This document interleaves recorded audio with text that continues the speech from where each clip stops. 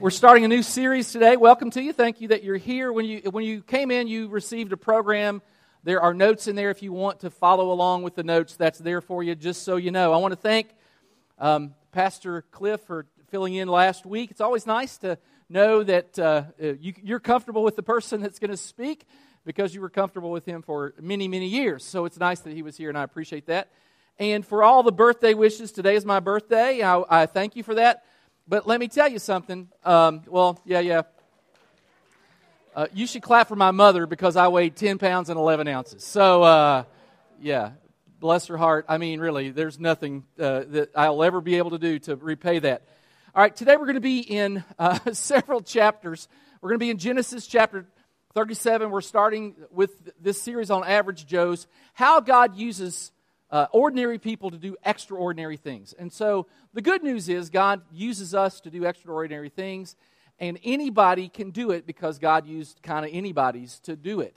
And so that's sort of the premise of the series. We're going to kind of run through this all the way to the end of the year. It's super exciting for me. So, and when it gets toward Christmas, we're going to look at some of the Christmas characters. But now in November, we're going to look at some other folks. And today we're looking at Joseph from the Old Testament. Now, let me begin with a story. It's a real story about a guy named Alexander Peter Sirk. That's him in the middle. This fellow was lonely. He's from Holland. He got online, as people are wont to do nowadays, to find a mate. He found a young lady. He became infatuated, and within a couple of months, he decided that he was going to visit her. He is in Holland. She is in China. Here's how the story goes. Let me read it to you. Mr. Sirk told Chinese media that he met Ms. Zhang, 26, online 2 months before the romance blossomed. So he decided to fly to visit her. But when he got to Hunan, he found no one there to meet him. This is a bad day right there, you know. You buy tickets to go to China. You get whatever paperwork together that you have to get together. And you get there and nobody's there. By the way, he stayed for 10 days. He stayed for 10 days and nobody ever showed up. He refused to leave the... I know, you should say, aw, bless his heart. Aw, bless his heart. And I don't mean that in the good bless your heart way. Anyway, he refused to leave the airport for the next 10 days and was eventually taken to the hospital for physical evaluation and was diagnosed with exhaustion. Now, Ms. Zhang hears about this because it gets on television and on media, and she calls in to give her side of the story. Now, this is good. This is kind of Jerry Springer China version. It's good. We had advanced our romantic relationship, but later he seemed a little callous towards me. One day he sent me a photo of air tickets abruptly, and I thought it was a joke. So, Ms. Zhang also added that by the time Mr. Sirk arrived at the airport, she was away having plastic surgery. I swear, that just makes me giggle. In another province and had turned off her phone. Now, I don't know the Chinese customs. Who turns their phone off for 10 days? Anyway, Chinese media, I didn't even know this existed, but evidently they have Chinese Facebook. I don't know what it's called, but I couldn't pronounce it anyway. And here are some of the responses. He must be stupid. Why would anyone do this? Another one said, doesn't he know that everything in China is fake? Last one, and not very kind. Perhaps she did go to the airport, saw what he looked like, and promptly turned back around. Oh, it's horrible. Now, Mr. Sirk eventually flew home without ever personally meeting Ms. Zhang, who reportedly said that she would be keen to meet him after her recovery, saying that she was still interested in maintaining their relationship. Now, this story for me is a little bit, it's kind of simultaneously inspiring and sad, right? I mean, it's sad because he did all that for no good reason. It's inspiring because this brother has a lot of, well, my daddy would say he has more money than sense. I mean, he was inspired to do something, kind of go out on a limb. And so today we're going to talk about how we who are average can do kind of extraordinary things. He was kind of average cat. He did something extraordinary. He made the news, and we talked about him today. So I guess there's something to be said for that. Okay, average Joes. Now, average can be good or bad. You know, it's kind of like if you talk to a young girl and you say, how's your boyfriend? And she says, well, he's just average. you're not going to be too excited to meet him. However, if you have a student in your home that is failing classes and all of a sudden he gets his grades up to average, then you can celebrate. So I thought of some stuff that's average, and we can either be happy about it or not happy about it. The annual snowfall in Greer, South Carolina, officially is 6 inches. Did you know that? It's in Wikipedia, so it must be true. Now, the average snowfall in Muskegon, Michigan, where I came from, was 102 inches. 6 is better than that. So we're excited for winter here. I texted a friend of mine yesterday, and he said, "How's it going?" And I said, I'm bracing for winter here in South Carolina, and he didn't think it was funny. So anyway,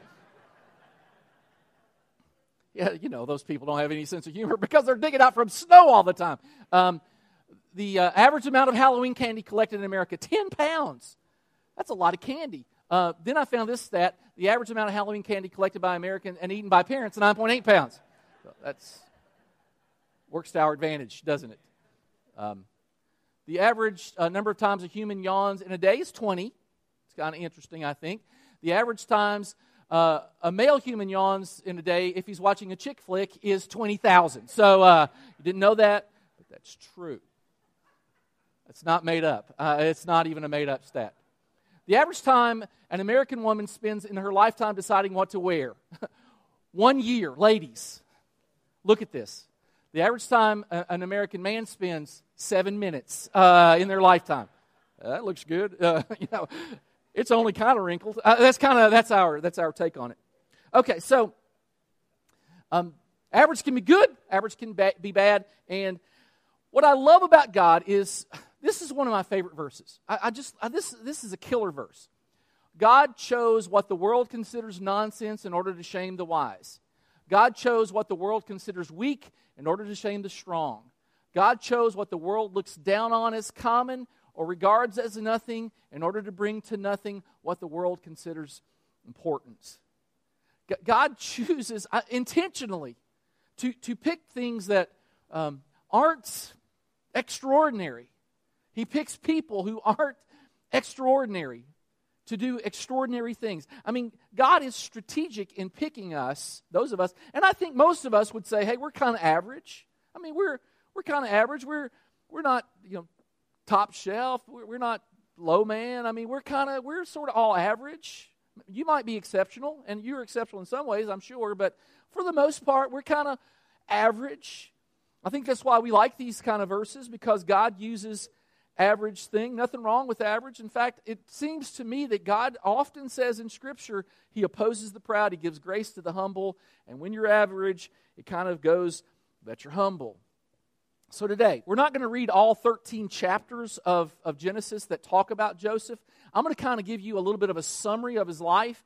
You might know this from Sunday school or Vacation Bible School, these stories, but let's track along, and then we're going to make some life application points at the end. Okay, so just help me, work with me a little bit. Joseph, you find him beginning in Genesis 37. He's an Old Testament son of a guy named Abraham, Isaac, Jacob. All right, Jacob's his dad. Now, Jacob was renowned, and Abraham, his grandfather, was really renowned, and that's the one God said, through you I'm going to bless all nations of the earth. So Joseph came from good stock, but mostly he was relegated to slavery most of his life. He was a servant most of the time of his life. I mean, you might think, well, yeah, he came from great stock. Sure, but he really, for lots of his life, was sort of relegated to not extraordinary positions. He served in sort of bad ways a lot of times, in not bad ways, but in bad places a lot of times. So, Joseph was born to his dad, Jacob, in his old age. And having a daughter that was born kind of to me in my old age, I understand this notion that you sort of look at them differently.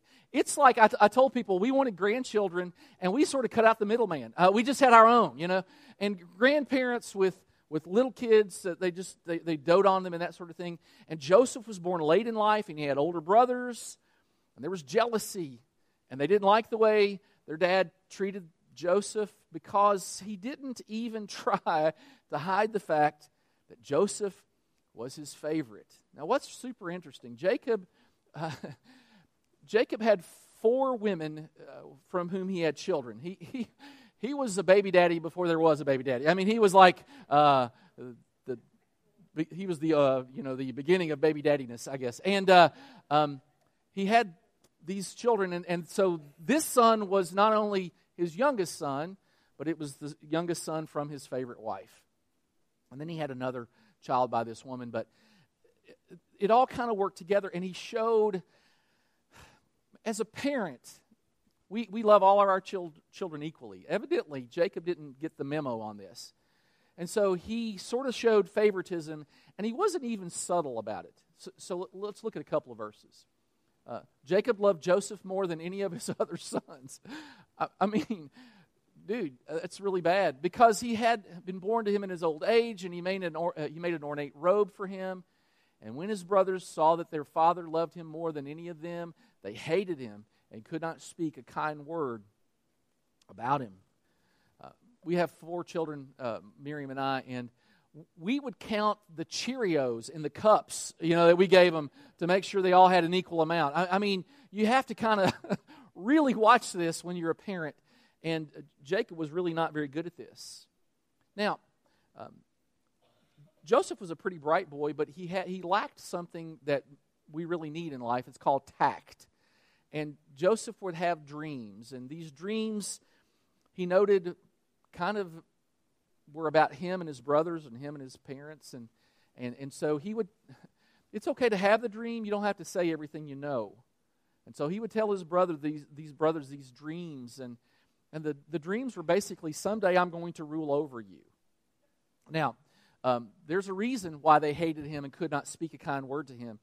It wasn't just that their father favored him, it was that he was a little punk. And if you're a little punk, I mean, people aren't going to like you. And he was a little punk, and they didn't like him. And bragging often gets you in trouble. I mean, you know this. This is how it works. Bragging isn't good. It reminds me of the story of these 3 boys, and they were on the playground. You know how this works. These boys were bragging about their dads, and the one boy said, my dad's the most important because he owns the biggest company in town. And the next boy said, no, my dad's the most important because he owns the biggest ranch in town. And there's a third boy, and he's a preacher's son, and the hero of this story, and he said, well, my dad's the most important because he owns hell. And they said, he can't own hell, and the little boy said, he can. He told my mama that the elders gave it to him the other night. So,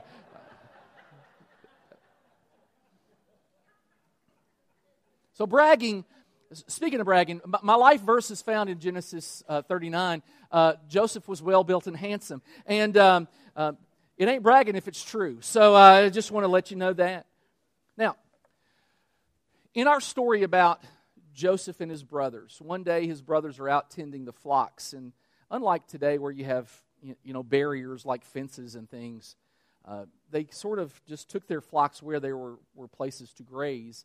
And his brothers had gone to a place called Shechem, and they were kind of far away, and they were camp with the flocks, and his dad, Jacob, didn't know how they were doing, and so he says to Joseph, why don't you go check on your brothers?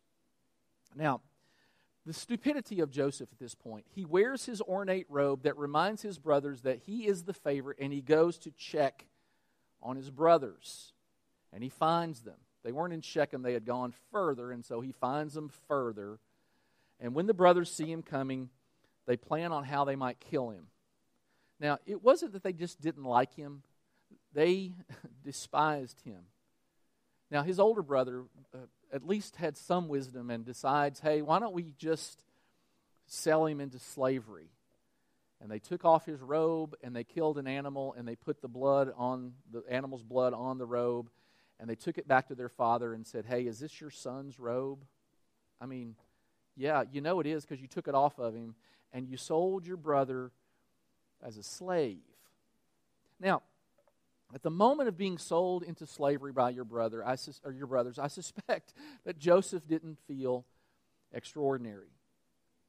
Can you imagine the level of hatred that it would have taken for his brothers to do that to him? I mean, it's pretty remarkable. And Joseph finds himself going from favored son to slave in a blink of an eye. I mean, and in life, In the blink of an eye, bad things can happen, and troubles can come upon you, and you never saw it happen. You never saw it coming. People get involved in traffic accidents. Nobody gets in their car saying to themselves, hey, I'd like to go have an accident today. Yet they happen all over America every day. Troubles happen. Nobody ever wakes up in the morning and says, hey, I'd like to find a lump, or I'd like to have a cancer. Things happen to us. And Joseph found himself going from favored son to slave in the blink of an eye. Now, what I love about Joseph is his attitude. And he finds himself in the employ of a fellow named Potiphar. I often thought if we had a son, I was going to name him Potiphar. Miriam didn't think the same thing, but that's okay. Potiphar was a businessman. He hired a slave. He notices that Joseph works diligently and is good at what he does. And so the more Joseph works for him, the more Potiphar gives him things to do. And Joseph rises to top position in the household. A person like that would have had many slaves, and to be the top slave would have been quite an honor, and would have indicated that you were working hard and that you did great work. And Joseph ascends to the level of top slave, top employer, or top employee of Potiphar. Now, there's only one problem, and that's Potiphar's wife. And he is well-built and handsome, and she takes note of this, and she devises a plan to take this young man's virtue. And she attempts to seduce him. Now, let's look at that just a bit, because it's interesting to me. After a while, his master's wife took notice of Joseph and said, come to bed with me. She's real subtle. She's really sending out some subtle signals here. But he refused. With me in charge. I mean, I love the way his explanation of why he refused. Now, get this. Let's set at the table just for a second. This is a young man who's in a foreign land. It would have been very easy to think God had abandoned him. I was favored son, now I'm a slave. I mean, where was God in all this? I mean, it would have been easy to think that. But look at Joseph's explanation. With me in charge, he told her, my master does not concern himself with anything in the house. Everything he owns, he's entrusted to my care. No one is greater in his house than I am. My master has withheld nothing from me except you, because you are his wife. How then could I do such a wicked thing and sin against God? All right, again, it would have been incredibly easy to say, God's abandoned me, I'm just going to go for it. I'm a young man, I have urges. And though she spoke to Joseph day after day, he refused to go to bed with her or even to be with her. There's a hint of strategy here. If you are tempted by something, then don't be around it. I mean, he was incredibly smart, right? I mean, if you're tempted by something, then don't be around it. If you're tempted to look at porn on the internet, then put a filter on there. Don't let your internet go there. If you're tempted to eat ice cream late at night, don't buy it. And hide your keys, where you can't go get it. If you're tempted to eat Bojangles, you're not very smart in the first place. So it's all good. You should eat that, because really you're going to die. And though she spoke to Joseph day after day, he refused to go to bed, and even to be around her. It's brilliant. I mean, it's a great strategy. If I'm tempted by that, then I won't go there. If I'm tempted by that, I won't be around it. This is smart. Now, what a noble young man. What a God-fearing, God-honoring young man. It is certain that now God is going to bless him for his nobility and his honor. I mean, this is how it works, isn't it? You do great things for God, and God is going to bless you. Except, not in this case. Because Potiphar's wife didn't take rejection well. What's the old saying? Hell hath no fury like a woman scorned. And she attempted one last time, and he refused. And she grabbed his robe, and he tore out because he was not going to be a part of this. And she cried rape, and Potiphar, her husband, believed her. and he's thrown in jail. Now, it is bad enough to be a slave in a foreign land with people who don't speak your language. You've been brought there chained to somebody you don't even know. You can't get away. You know if you try to get away, they're going to kill you. You are a slave, and now you are in jail in that country where you are a slave. It was bad. I mean, it was really bad. To go from favored son to slave, that's really bad. To go from slave to in jail, that's adding insult to injury. And yet Joseph's demeanor doesn't seem to ever change. And so our big idea for the day is this. Oops, I went past it. It is possible to follow God faithfully even in difficult times because God was with him. God was with him. God was always with him. And I can just almost see in my mind Joseph in jail, and he's singing, "Nobody knows the trouble I've seen," because nobody knew the trouble. I mean, who has ever done this? And he was punished for doing the right thing. And if there was ever a time for Joseph to say, "Man, just forget this. I'm not going to follow God any longer because this doesn't make any sense." Yet Joseph doesn't do that. I mean, I got to be honest with you. I think I would be tempted. I've done the right thing and I got punished for doing the right thing. This doesn't make any sense to me. So maybe God isn't up there. He's not holding up his end of the bargain. Or so it seems. And so, what we find with Joseph is that he lives out this verse before this verse was ever written. Whatever you do, work at it with all your heart as though you work for the Lord and not for people. He lived out this verse before it was ever created. And he's a prisoner in a jail who all of a sudden rises to the top because he works at whatever he does as if he's working for the Lord and not for people. And here's what's super ironic about his story. He got in trouble, at least in part, because of things that he dreamed. And he gets out of trouble, at least in part, because he's able to interpret dreams of others. It's kind of interesting to me. And in jail, he develops a reputation as a fellow who can interpret dreams. And this gets all the way to the highest leader, maybe in the known world at the time, the Pharaoh. The leader of this vast empire has a dream that he can't have. Nobody seems to be able to interpret it. And he hears, hey, there's a slave, there's a Jewish slave boy who can interpret dreams. Why don't we ask him?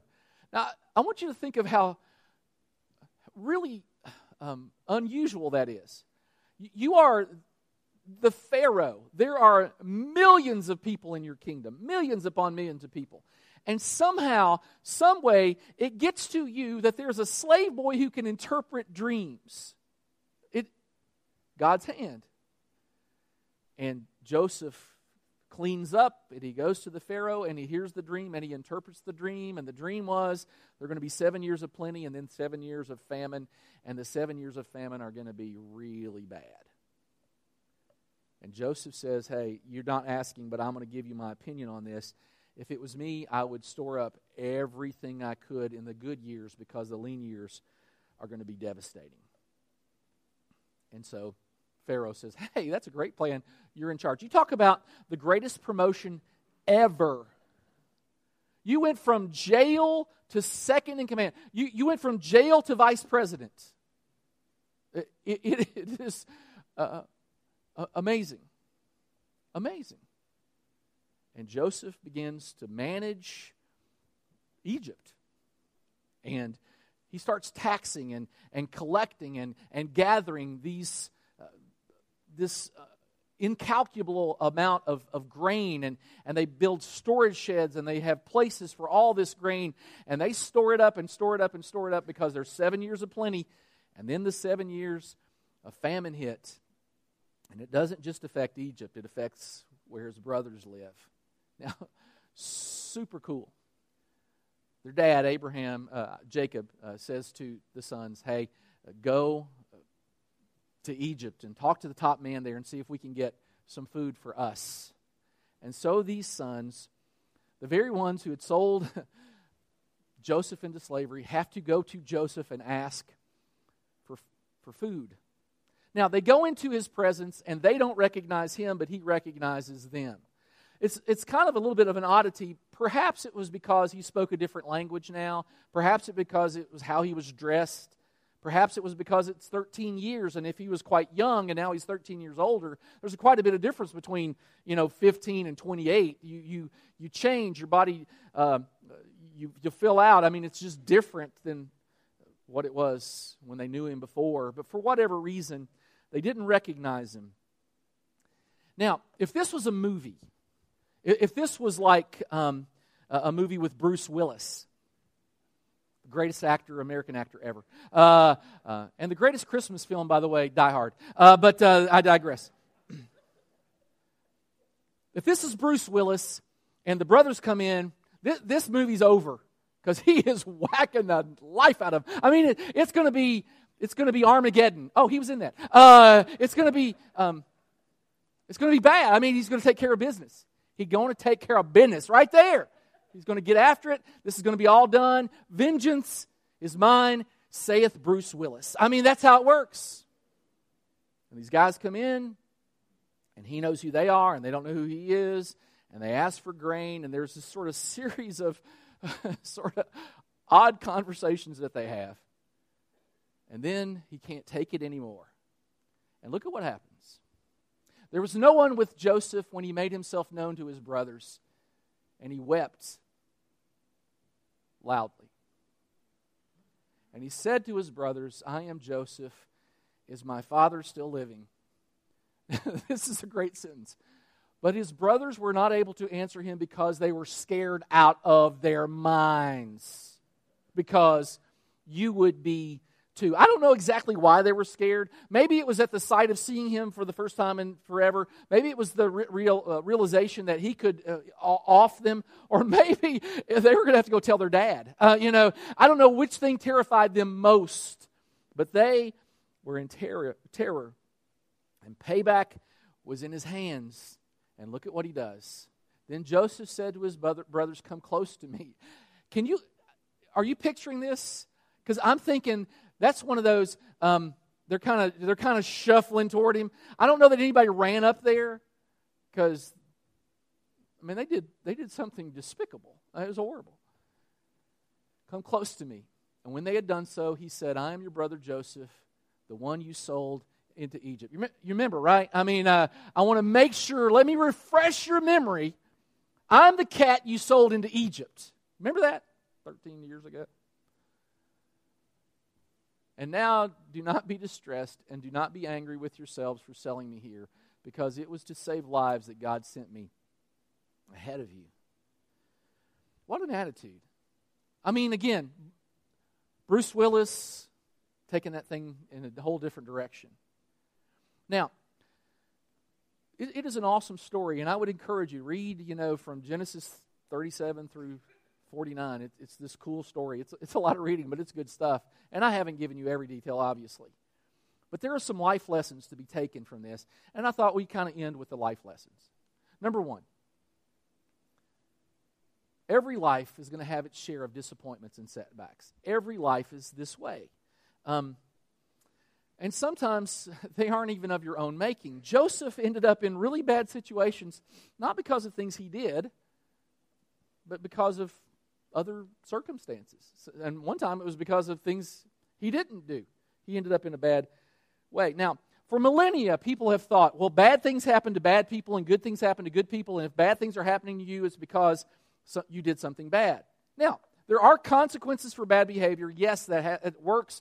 That is true. But not every consequence is because of bad behavior. Not every bad consequence is because of bad behavior. And what I love about Joseph is even when things went south, it didn't push him from God. Jesus one time said to his followers, right before he was crucified, here on earth you'll have many trials and sorrows, but take heart because I've overcome the world. I like that verse a lot. We all are going to have disappointments, and we're all going to have trials. And they are inevitable. And bad stuff happens even to good people, and bad stuff happens even when you do the right thing.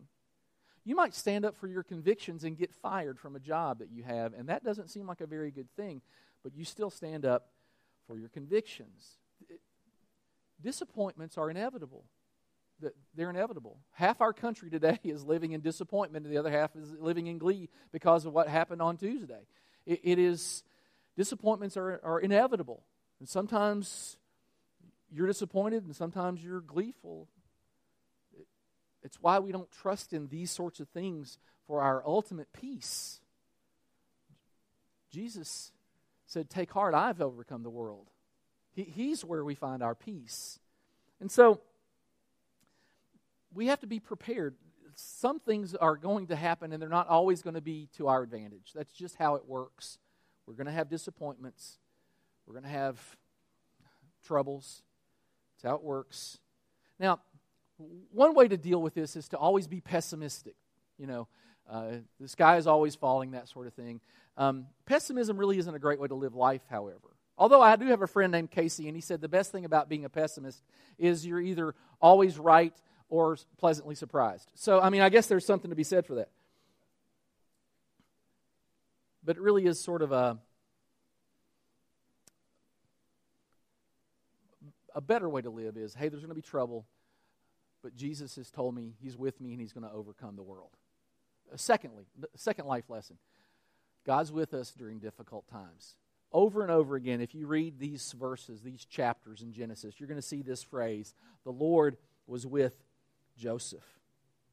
It was the reason he was able to withstand the aggressive onslaught of Potiphar's wife. It was the reason he was able to withstand his brother's betrayal. It was the reason he was able to withstand sudden demotions. He understood that God was with him.